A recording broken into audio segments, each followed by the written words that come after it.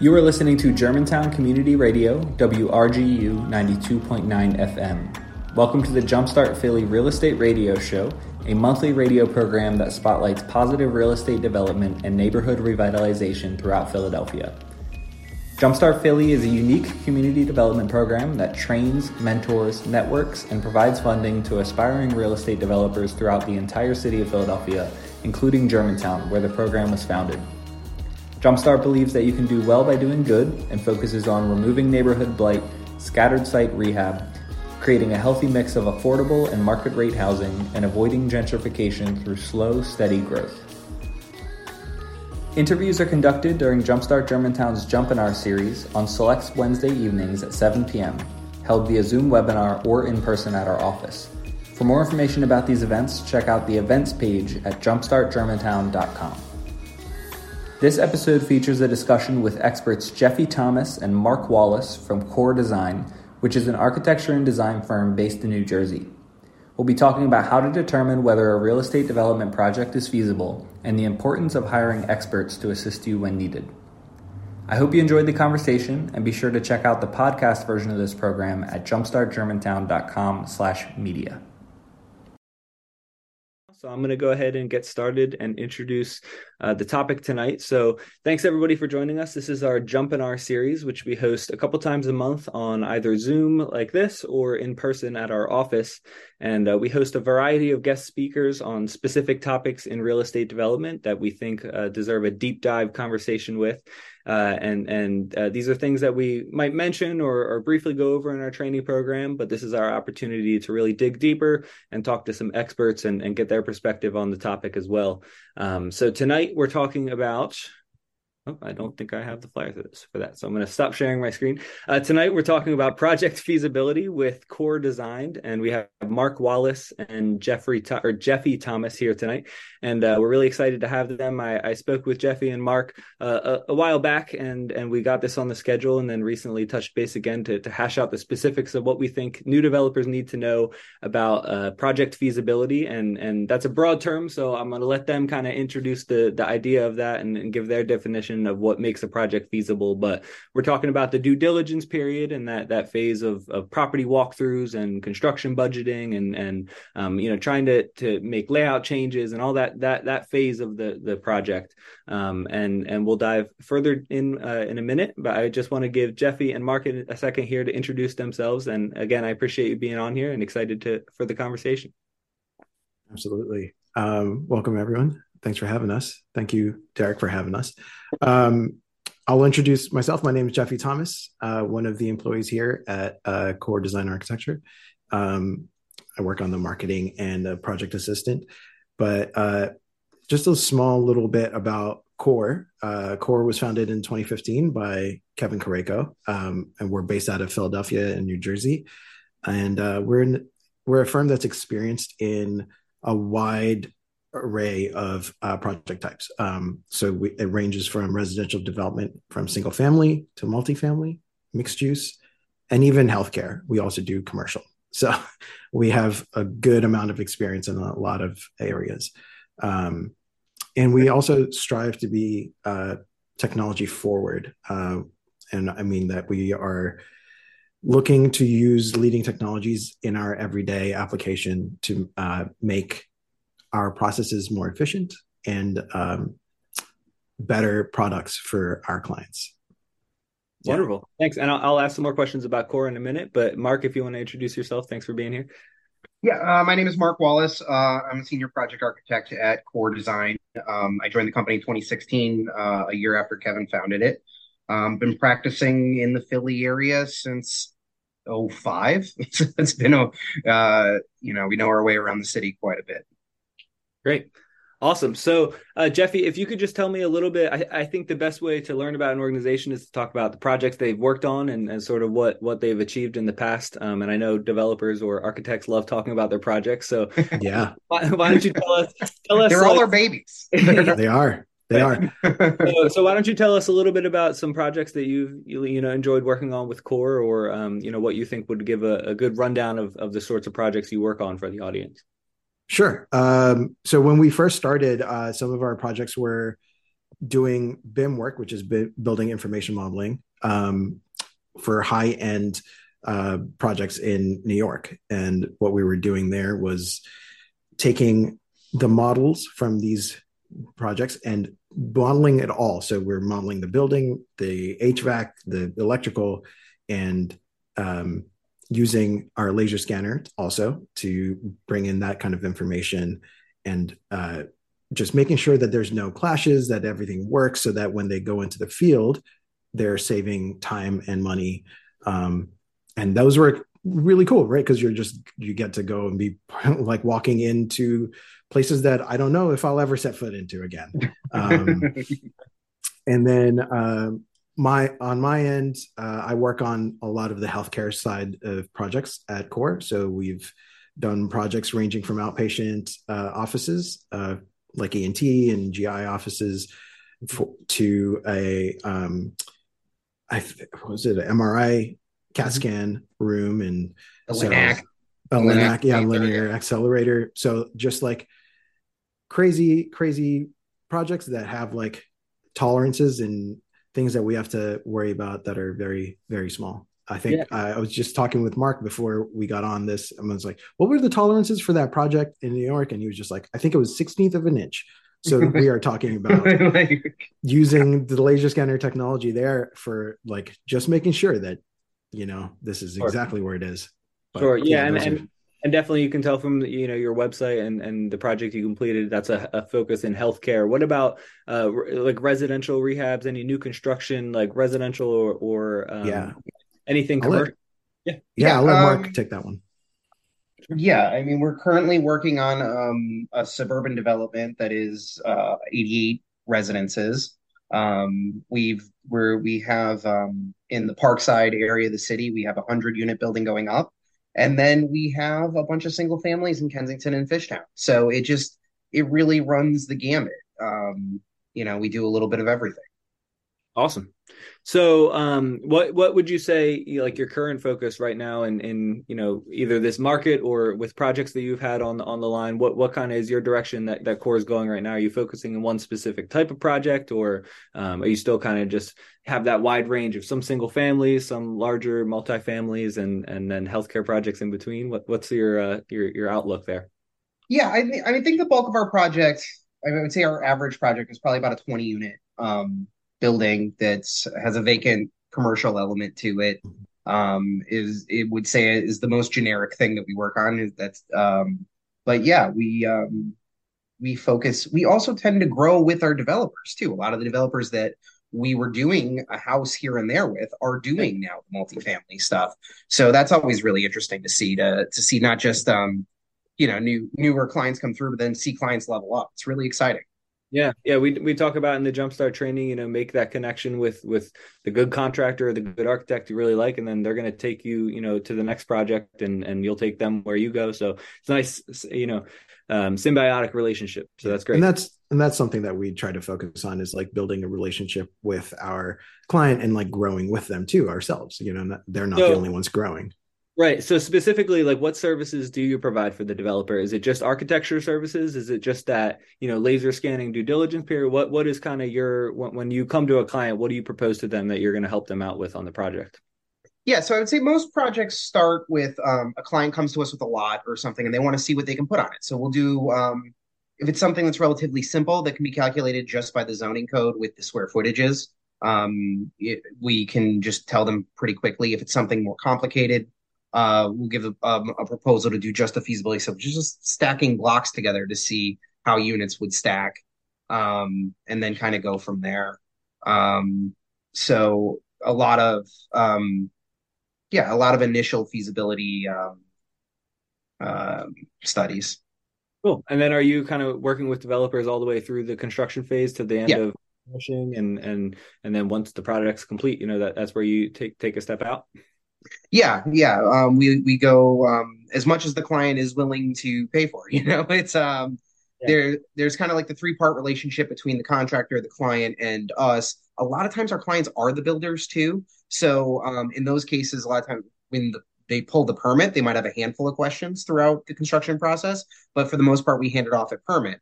Then there's clients who do have that more traditional relationship where we're a little bit more involved with CA. We have meetings, or we have projects where we'll have a meeting once a week throughout construction. We'll have ones that, oh, you're done? I didn't even know you broke ground, you know? So it varies based on the client. Like we will provide as much as a client needs or wants, or Gotcha. if they want to do it themselves, we can hand it off as well. Cool. All right, so let's dive into the topic for tonight, and that is project feasibility. And when that term pops into my head, I think about a lot of different kind of categories that I could look at feasibility for. So I think like, is this financially feasible, right? Like, do we have enough money to get this done, or is it going to be too expensive and not possible? Or quality feasibility, like are we going to be able to make this look good? Right, is Mm-hmm. this or time feasibility, so is this going to be able to be done within a time frame that is acceptable to my lender or the market or whatever? So what is Core Design's outlook on feasibility? And you guys had mentioned a Venn diagram that you Yeah. sort of that helps you look at the project's feasibility. So could you explain that to us and kind of give Yeah, your I mean, you outlook of that? touched on all three bases of that. So essentially, if you think about it as like a three-part Venn diagram where you have time, money, and quality, every single project falls somewhere on that. And it just depends on the project. Like sometimes an opportunity comes up and you have to move quick, so maybe you have to spend a little bit more to get to your finish line, or vice versa. So maybe something fell in your lap, but you can sit on it a little bit, so you can take the time to do it right.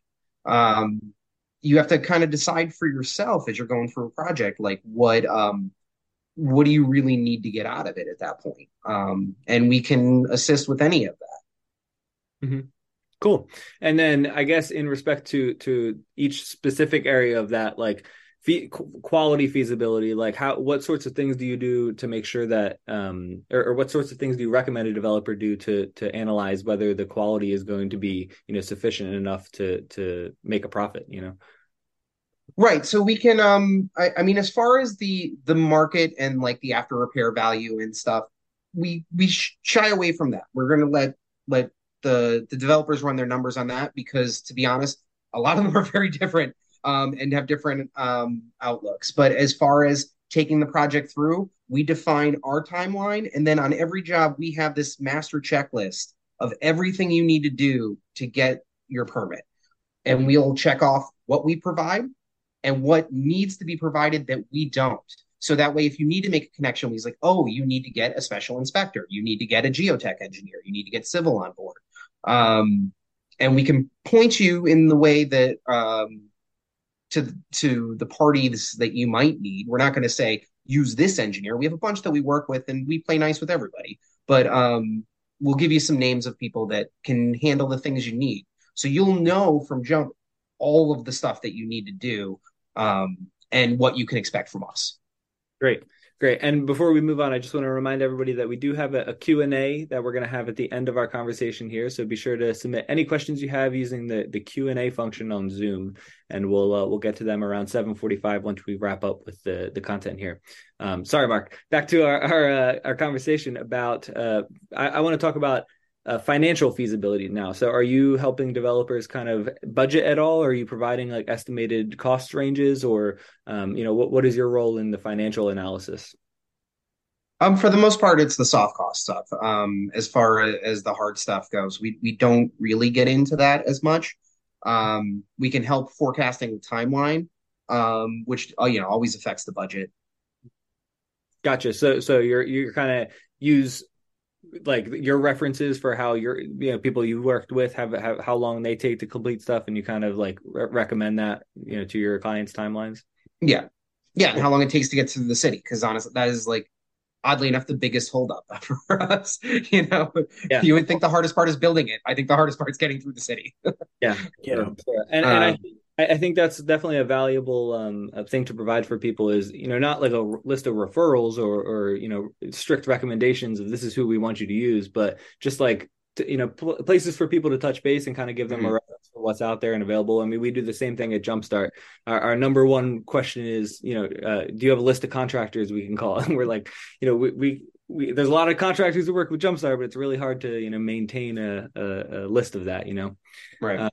So, okay, let's now move on, and I want to talk about sort of when the need for a design expert or architectural expert like yourselves is triggered at a project. So you mentioned that you work on single family row homes up to large multifamily or commercial developments, but within any type of project, there's a scope. So it could be cosmetic rehab or a full gut rehab or somewhere in the middle with a moderate rehab.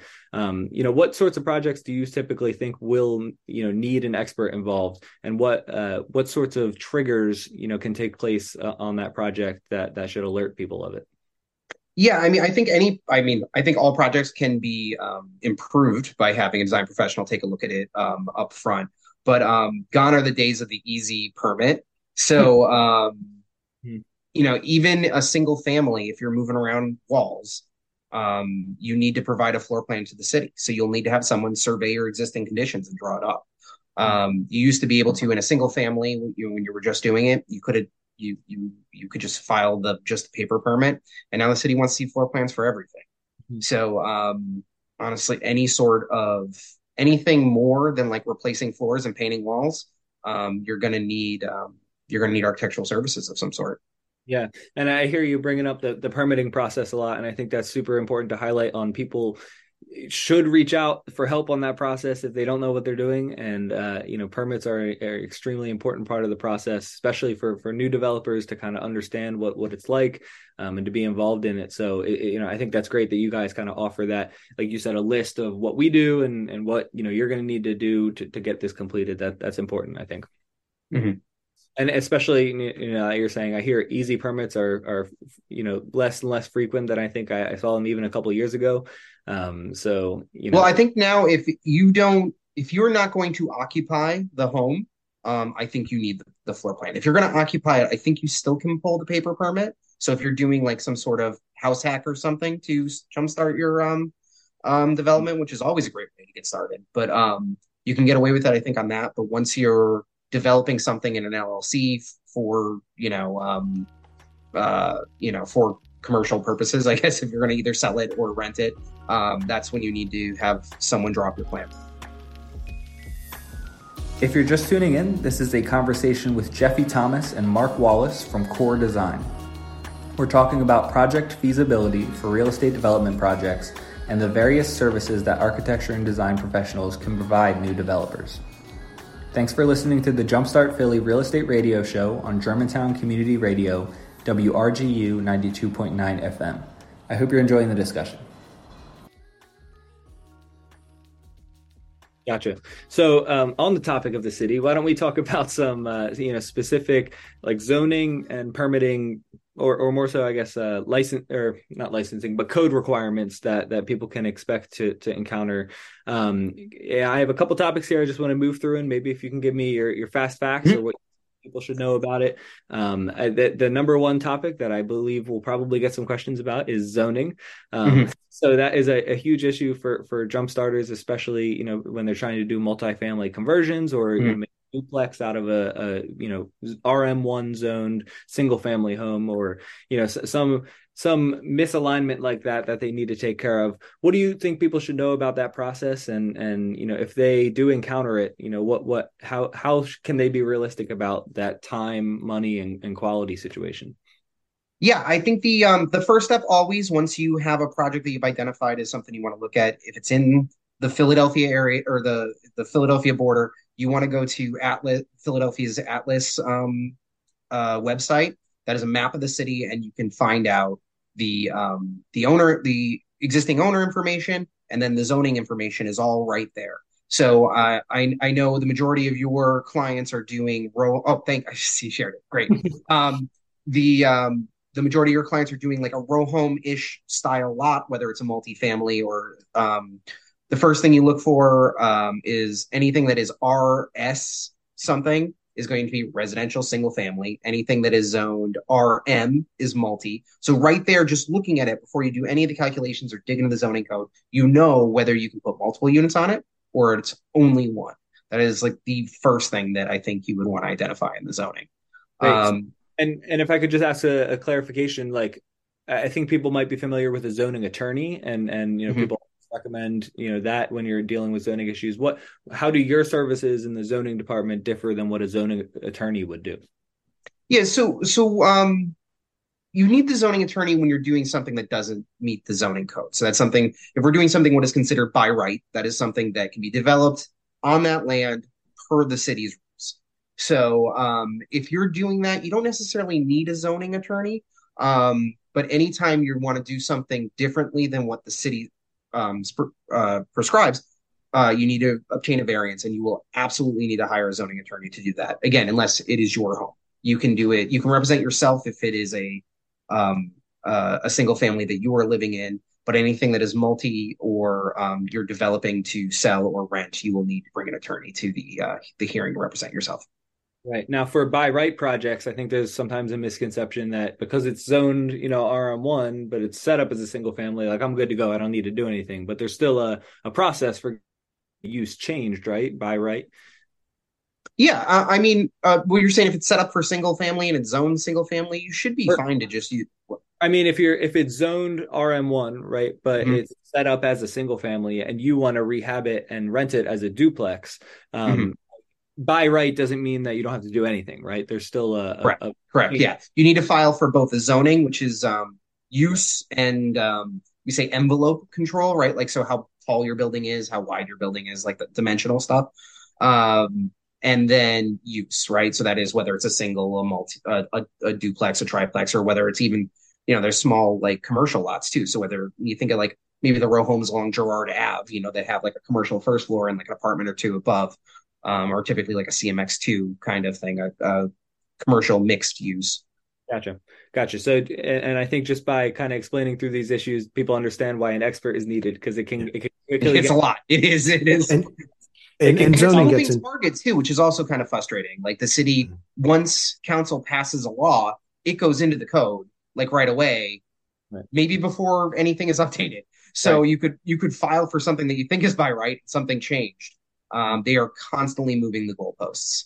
And Yeah. I just also want to add that the zoning also takes into consideration like the streets too, right? Like so the street furniture and stuff that's just added to that on. So just keep in mind because that Mhm. can Trees, get bike overlooked. racks, yeah, things like Yeah. that. Certainly, yeah. Okay, so moving on, my next topic I want to get your take on is livable spaces. So I know a Mhm. lot of starters are, they might be finishing a basement, adding a bedroom and a bathroom, and want to get that extra square footage on their listing or on the city's assessed improvement area, or I don't know the specifics. But what do you think folks should know about livable spaces in terms of their rehab and adding and subtracting those areas? Yeah, so I mean, as far as your listing goes, that square footage is never really going to show up. So, like on the listing, you're not going to recoup that, but you're going to have an extra bedroom or two or whatnot if you finish out that space. So, any bedroom that you place in the cellar will require an egress well, which is something that's a minimum of 3 by 3 in either the sidewalk or your rear yard, so that you can walk out and up out of. The other thing that's important is if you are discharging from a bedroom into your rear yard, single or multi now, it needs to be attached to an alley, which a lot of the row homes do have like that 30-inch wide like strip that runs between the row homes, but a lot don't. And the city won't let you put a bedroom even above ground facing your rear yard at that point. So that's why you have to get maybe a little bit creative in your, if you have a smaller home and you call it an office or a den, and then you just got to be careful about how you market it and how your tenants use it. Hmm. And I've heard, maybe you don't know the specific about this offhand, but I've heard like bedrooms that have or if there's a bathroom that's like inaccessible without going through a bedroom, that could disqualify it from being counted as a bedroom. Do you know anything about like layout decisions like that, or that would screw up like how many bedrooms the city would or any government organization would consider for that property? I would say if it's only one bathroom and you have to go through a bedroom to get it, that it would be an issue. Outside of that, Okay. nothing in the building code I think would really crack down on that. Okay. How about ceiling height? So, is there any situation where the ceiling height could be too high or too low, and how do you kind of like navigate those Right. issues? Well, it's never too high. I do know a lot of times you can have a double height space. You can have, as much as you. As far as if you have an existing that is at least 6'8", you can finish it, which unfortunately is like right around the line where a lot of the sellers are in Philadelphia. So then you have to make the decision: is it worth underpinning to extend your down, which is essentially building you dig little holes around your perimeter of your building and put little piers in, and then keep on doing that until you fill and extend your building's footprint down deeper, which is what we see a lot of our clients do to get that bedroom or two in a basement. Sometimes it's easier than going up, depending on what your zoning is. There are some cases where if you're on a smaller block and it's all two-story homes, to go up to that third story, you have to set back your front facade 8 feet. Well, if you do that in some of these smaller row homes, you're left with not really a usable space up there. So that can be kind of tricky. Great.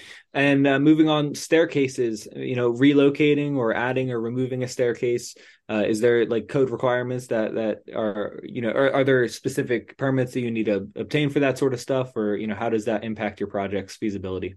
So it's the same permit, but I think honestly, if you're walking a row home lot, or an existing row home structure, vertical circulation is the first thing you need to pay attention to.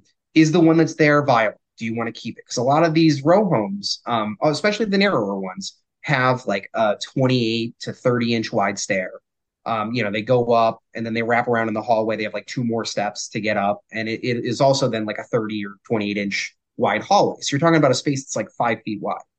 If you decide to remove that, you have to put in what is a code compliant stair and hallway.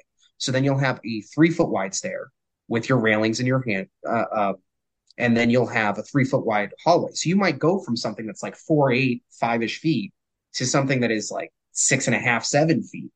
And in a lot that's 13, 14 feet wide, you're left with a space that you might not be able to use. So you have to be pretty creative about the vertical circulation. I would say if it's within a single family, I would most definitely try to keep the existing stairs. You can repair them or replace them in kind to what they are. But once you decide to change that design, you got to put in the full code compliant the stairs. If you're in the multifamily and that's how people are moving in and out, you might want to do it.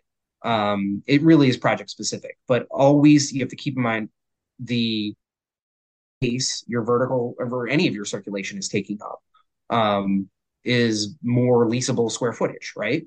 So if you can walk into some of these homes and they can feel very, not necessarily spacious, but very functional. And then sometimes you can walk into like larger things that are laid out poorly and they're not functional at all. So it's really tricky. Yeah. Yeah, totally. It's one thing to look at it on paper and say, "Oh, that's great. There's extra rentable space." And then when you're standing in the space, you're like, "This isn't great at all." Or your doors are all opening into a space and Yeah. you can't furnish a room. Right. Okay, so next, during our prep call, you had mentioned this term, and I was unfamiliar with it, but light and air requirements. Yeah. And obviously light, sunshine, and air, Mhm. wind. What does that? What are the requirements that the city, will expect of a project? Yeah, so essentially every bedroom needs to have an egress window, which is more even than the requirements for light and air. And you need to also make sure, again, if it's facing your rear yard, that you can get out to your right of way, which is this is out to a street essentially. If people don't know what that means, and so that's why a lot of row homes are laid out in kind of an L-shaped floor plan where you have like the big bedroom up front, a tiny bedroom in the side, and then it kind of jogs in. So that tiny bedroom can have that rear-facing window to get that light and air in. Where when you're building a lot of the newer ones to maximize your footprint, they build a lot more square shaped homes, and then you end up either having to cut that room in half in the back, which can be really tough, depending on the width of your lot. Right. Right. Okay, great. Well, you definitely covered a lot of information there, and I think those are just little snapshots about what, a design expert, takes into account when they're helping you with a project. Thanks for highlighting all that for me. The next thing I want to ask is about the property walkthrough phase. So, a lot of new developers might be looking at like several projects at once, and going out and doing walkthroughs with contractors or realtors, really from the inexperienced perspective might not really know what they're looking for, and that can be an intimidating thing, I think, for a lot of people. And I want to get your perspective from somebody who's lives and breathes kind of analyzing the feasibility of these projects on a daily basis. How would you recommend that a jump starter or a new developer prepares for these property walkthroughs, and how can they make it as effective as it should be, and not something that they're intimidated by or nervous about the results of? Mhm. I think the first thing is walk through as many as you can, even if it's not a deal. If there's an open house in your neighborhood, just go see what people are doing to kind of familiar. Because it is true, once you get into, again, like the specific, like row home-ish kind of development, there's only so much you can do in 16 feet. A lot of Yeah. these layouts are very, very similar. So you can see what works and what doesn't. Then, as far as who you can bring can get a little bit tricky. Would it be great to bring a contractor with you every time? Yeah, but if you keep on taking your contractor through and these things don't turn into jobs, Mhm. they're not going to walk through it with you Sure. unless you offer to pay them to do it. Maybe you can say like, "Hey, if you want to do this walkthrough with me, I'm really interested in this project," and maybe negotiate a fee with them just to do the walkthrough. But if you keep on if you I don't want to say waste time. It's not a waste of time, but if you're not as cautious about your contractor's time, it could be problematic. Yeah. Um, I as a developer myself, when you walk into places, think of what is big picture problems. Are there structural problems? Is it just like a couple floor joists? Maybe that's something that can be fixed. Is a wall falling forward? Maybe that's something that you don't necessarily want to get into, um, Yeah. unless you have experience with those kind of things. I would say when you get into places and they smell bad, you should smell money because that's something that no one's going to want to. People want more finished homes to sell. You can get in there and bleach the place and clean and put a new coat of paint on, a new floor down. You can get through that really quickly. Great. Yeah, I think those are all great tips, and I really, want to double down on what you said about the more you go through, the more you'll know. I mean, and the more you'll see how, like you said, little there is to do within a row home. It's like there's a reason why 4 out of every 5 row homes you walk through have the same bedroom, and Mhm. bathroom layout on the same block. So yeah, I think those are great tips, and hopefully people find those helpful. What do you think? And I totally understand your point about not bringing the contractor along, unless, or sorry, not bringing them along, but not bringing them along unless you're going to be able to follow through and make use of their time. Is Mhm. there anybody else you'd recommend kind of engaging at that property walkthrough phase? Like, is that something you do with developers, or would you recommend that people limit the amount of parties they're bringing into that? It really varies project by project. I think exposing yourself to as much as you can. Honestly, a lot of them, with listings and photos, you can send listings to a contractor to look at or whatnot. And you're not going to get like the exact price, but maybe you can get the idea of what needs to get Sure. done. Yeah, Um, and and we correct me can. if Oh, sorry. Go. I was just gonna say, correct me if I'm wrong. Sometimes even before a walkthrough, we'll get an address and like we'll like look at a project for a client Yeah. and be able to advise them what they can put there, and they can take that information and go compare Yeah, it with what they see on site. Yeah. yeah. If they wanted to run something by us before they get out there, that's great too. Cool. Yeah, I'm sure it's never harm to just kind of run something by you so it's on your radar. So, you've done a little bit of even pre-due diligence before you get involved. So, yeah, Mm. that's great. Okay, so last question I have here, or one of the last I have, and let me remind everybody that we do have a Q&A, and I see we've gotten a couple of them stacking up there. So thanks everybody for submitting your questions, and you can do so by using the Zoom Q&A tab on your toolbar there. But so my next question is about the checklist for completing, or sorry, checklist for determining whether a project is feasible or not. What would you guys say is the point at which a developer should know? Okay, I feel confident about all the due diligence I've completed. I've spoken with experts. This is feasible. Should you just be waiting for somebody to tell you it's feasible, or should you set up some thresholds for yourself, or what would you recommend as a checklist for new developers, who might not know the full process but want to make sure they're calling it quits at the right point? I think this goes back to when we talk about like walking through as many homes as you can. I think running the numbers on everything is till it becomes muscle memory, right? So you want to try to get a handle on your after repair value, what's being leased in the area. There are different tools. Like I don't know if you guys like the bigger pocket people, like they have checklists and calculators and stuff. And you can, if you Google them, you can find them. But it needs to be a muscle memory thing, right? So that you get to the point where you get familiar with the city, you get familiar with specific neighborhoods, and you know what you think you can get for rent on that, right? You can check Renometer, you can check Craigslist for like what things are listed for, what things are going for. And when you get kind of a handle on that, and again, it's just doing it over and over and over again. There's no easy way to do it. You just got to do it. So something that like might take you like a half hour the first time to run all your numbers, if you just keep on doing it, you're going to be able to just look at something and be like, that's right. This one's a home run. This one's not, like. Excellent. Yeah, I think that's great advice. So the last topic I want to talk about here before we move into the Q&A is you mentioned it earlier, Jeffy, the technologies that are available for developers. So it definitely seems like core design takes full advantage of those technologies, and laser scanning is something I think is interesting to share with jump starters as yeah, I've never seen it happen, but I'm super intrigued. Yeah. I was impressed. My coworker a couple weeks ago showed me their measure, like just a simple like point. And the tape laser. Yeah. And I was like, that's crazy. So like imagine that, but multiplied by millions, right? Right. Like, yeah. So tell us about So like laser scanning used for architecture. Think like Mission Impossible movies, and they just like put the thing in the room, and it's like, and now they have an image of a room that they're rotating around. Essentially, that's what laser scanning is. It's a non-contact technology that captures 3D data of your existing environment, of the building that or for in our case, the existing building, right? Or the space. How does it work? It works by emitting laser beams that are bounce off of a surface and come back and are compiled to create what's called a point cloud. A point cloud, the best way that I have been able to explain it to someone is if you know what pointillism paintings are, it's like little images created by tiny dots. It is that, but on a 3-dimensional scale. Cool. And then, and you're using that to make drawings, take measurements, yeah. kind of.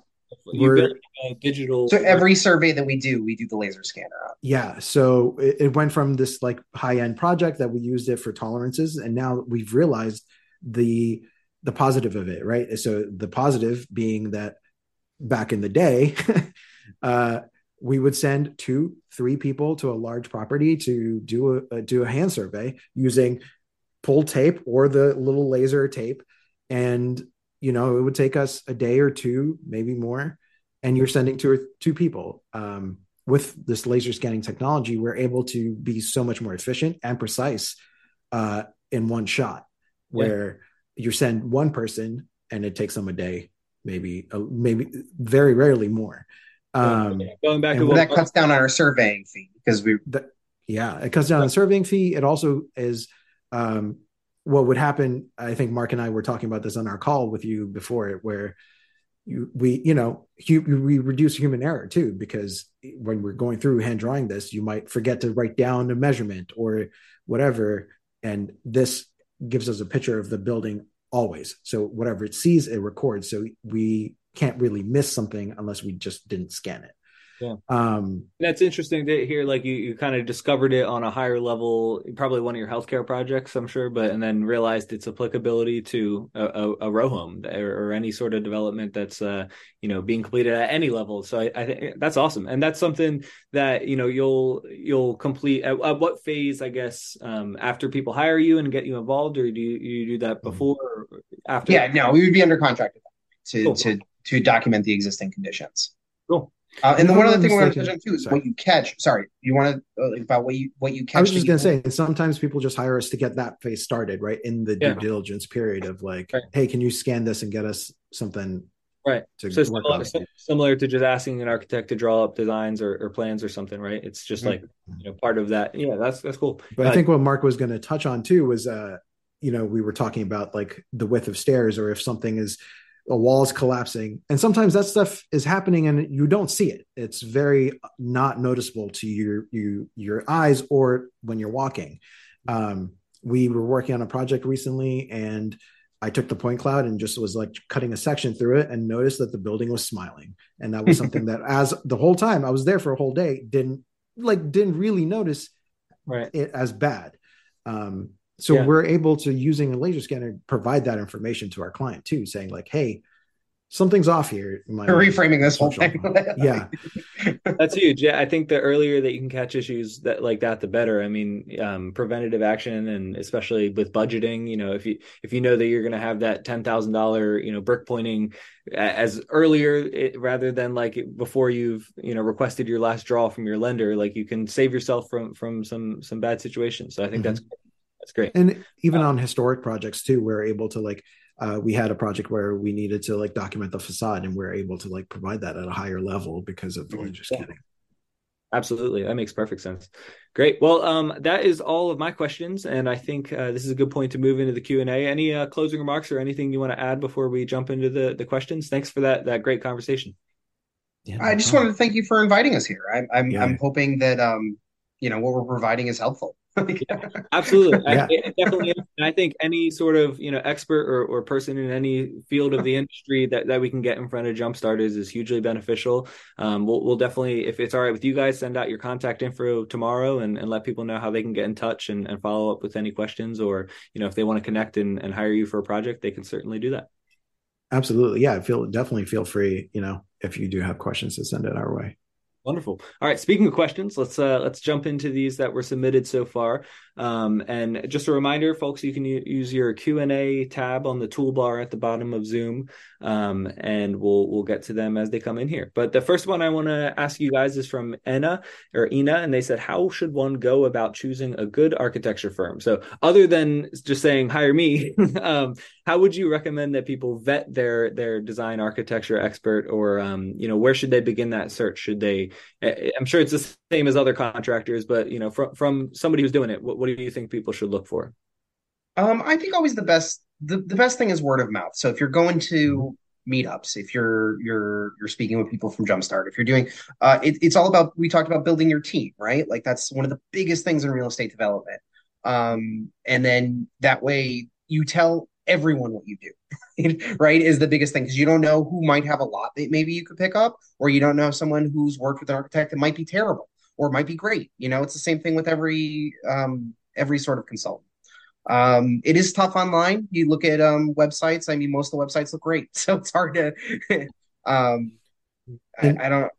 I would say in the world of social media, there's that too, right? Like everyone's playing the game on Instagram and other platforms, like looking at who other developers are using or whatever. That goes back to word of mouth. It's just like a different. Yeah. Yeah. No, but I think you guys are right. And it's on that social media point. Like, I think it's equally, you need to be cautious of the deception that can be done on there, but it's also a really great way to find good people. And, if you can filter that out in your brain, say, oh, this person's BSing, this person looks like they're doing good work and seems genuine, it can be useful. Yeah. Mm-hmm. Okay, next question here comes from Melissa, and she says, how much do you charge for a basic floor plan for a typical 1,100 square foot property? So for those row homes, what is your estimate? I know it's project by project and probably hard to give an estimate, but for your standard row home floor plan design, what would you guys be looking at cost wise for people's estimates? I mean, that's really difficult. I think we need to see the address. We need to see where it is. We need to see it. Like, there's a lot that goes into it. Um, Sure. yeah, Understood. I would love to be able to say like come in and like pick off the menu, but it's not Yeah, exactly how it works. totally. Um, Understood. Uh, sorry. It's okay. The next question, also from Melissa, she says, "Do you help with decision making when it comes to additions, and what would work for the property?" So we kind of discussed a little bit of that earlier with third story additions or back rear additions. If you could just kind of reiterate some of that info, or how could you help people with their decision to, should I add that third floor or should I add that rear extension?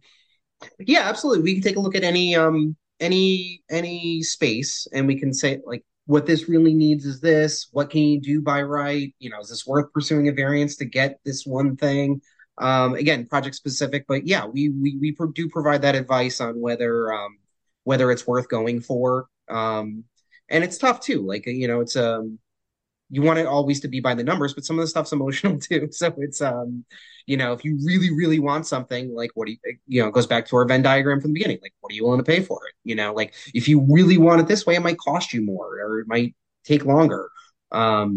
This might be the easiest way to get in. We run into a lot of projects where once you get to a fourth story in multifamily residential, you need to provide two stair towers. So sometimes our clients are trying to max out these four-story buildings with two stair towers and elevator. And like, we might want to take a step back. It's like, hey guys, if you do like a couple less units, do one stair tower and do a three-story building, your ROI might work out better. Just run the numbers that way so we can point you in that direction.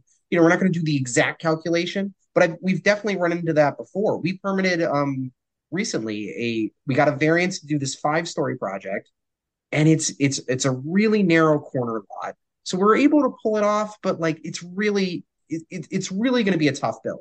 Where if they pared back their scope, did a three-story, they could have one stair tower.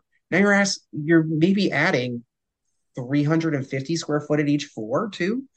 So it's tough. Yeah, you're looking at the bigger picture for people and kind of like giving them the alternative option of like, hey, you could do this, suggest it, and yeah, I think that's helpful. It's like nobody is going to be able to like make a snap judgment about that decision, so it helps to consider all the alternatives and have somebody like you on their team to do it. Yeah. Yeah, we do that a lot in the feasibility phase too, where it's like, hey, run this like this. Hey, run this like this. This is what it ends up looking like. And sometimes we even surprise ourselves once you start drawing it out. Things kind of click together sometimes, and sometimes they don't, where you're like, I thought this would have worked. Once I put it on paper, it really doesn't, or vice versa. Like, I didn't think this was going to work, but this is great. Yeah, right. And somebody else has a question here about rooftop decks. And are there any specific zoning requirements, if any, that allow that on top of a third story addition or anything? I know you mentioned a setback, right? Is that also? Mm-hmm. Yeah, so there's a lot of zoning that dictates that. In most residential districts, you can do roof decks by right. There are some overlays that, like specifically the Strawberry Mansion one, is not allowing any more roof decks in the Strawberry Mansion overlay.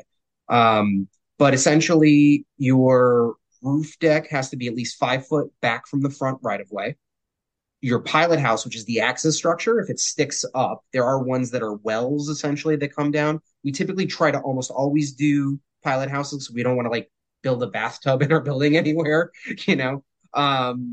It has to be at least 5 foot from your rear property line or your rear building, not property line. And then it has to be at least 10 feet from the front. That's the hut structure that houses your stairs. Nothing else can go in your pilot house but the stairs and the landing. We have clients try to sneak powder rooms in places and wet bars, and it runs into a lot of trouble. They can only be 125 square feet, and there's no other uses allowed in there. Okay. Great.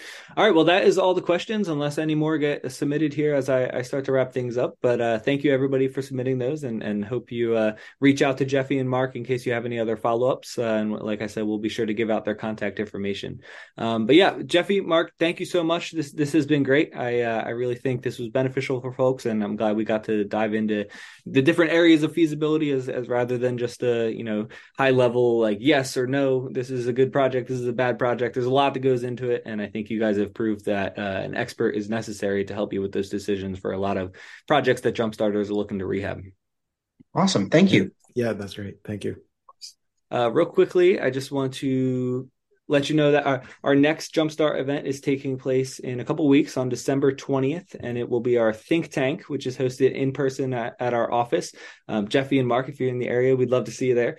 but it's basically a networking event with a town hall style presentation section. So we'll allow folks to come up and ask questions and discuss their specific issue in real estate that they're facing, and experts in the audience and on our panel will be able to provide resources, answers, and then we'll have a networking with pizza and soda at the end. So that's your last little push to come. But, at our office, 4701 Germantown Ave, and it's on the first floor there in our event space. Starts at 7 p.m., but we'll open the doors up at 6:30, so you can come in and say hi to folks. And registration is required, so please RSVP. It's at jumpstartgermantown.com/events. And lastly, we are going to have the recording of this JUMPinar available on our website at jumpstartgermantown.com/library, and we'll also edit a audio only version of it, which will be available on streaming services. And yeah, I think that's all I got for housekeeping. Thanks again, Jeffy and Mark. I really appreciate you spending the night with us, and hope folks enjoyed the session. Thank you very much. All right. Thanks, y'all. Have a good one. Good night, everybody. Thank you. And that concludes my conversation with Jeffy Thomas and Mark Wallace from Core Design. We discussed project feasibility for real estate development and the various services that architecture and design professionals can provide new developers. The interviews on this program are recorded during Jumpstart Germantown's JUMPinar series, which takes place on select Wednesdays at 7 p.m. If you'd like to participate in the live Q&A with our guest, be sure to head to jumpstartgermantown.com/events and register for next week's JUMPinar. If you're interested in starting a Jumpstart program in your own community, visit gojumpstart.org and see our how-to guide and open source training workbook. Thanks so much for listening to the Jumpstart Philly Real Estate Radio Show on Germantown Community Radio, WRGU 92.9 FM. And be sure to tune in next week.